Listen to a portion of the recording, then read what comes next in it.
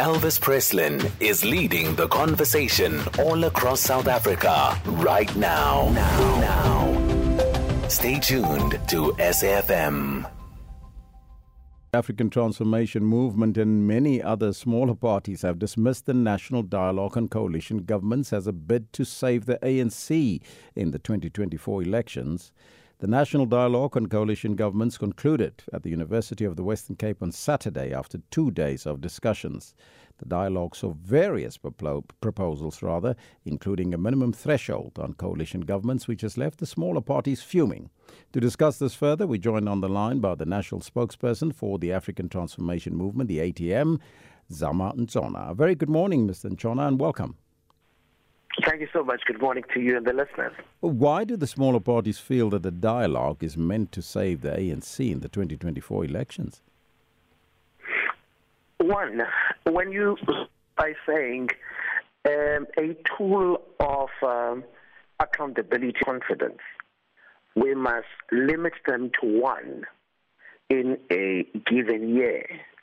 It is one of the mechanisms where you see that we want to lower the bar and make sure that there is less accountability. And it is a problem for us because history tells us in the given 30 years that the African National Congress, when it comes to flouting of processes, when it comes to violations of the Constitution, when it comes to corruption, you can't, as you want to have a balancing factor to stability, then lower the bar to a point where now you would have close to no accountability.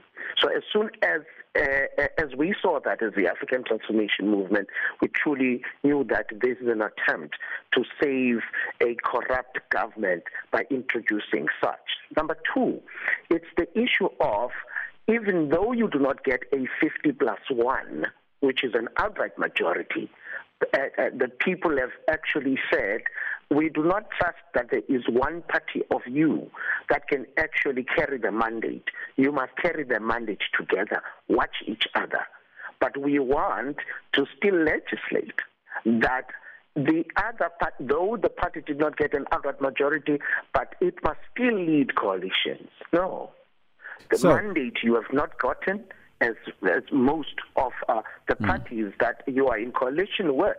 So you can't demand to lead. You have failed to garner support so that you have an outright majority. Now it must be through talks on who should actually lead. The third one is the issue of the threshold.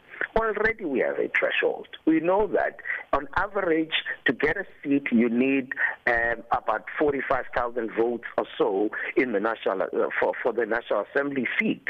Now when you introduce a 2%, 4%, 7% of the total tally of votes in a given time, and you say that that must be what you are trying to do, is trying to squeeze out some participants who in a representative government. These people represent a number of people, a constituency that carries a view, and it is an important view. Now, you can't, when you see that the polls are suggesting that you're going to dip under 50% and you try mechanisms to try and squeeze out other participants.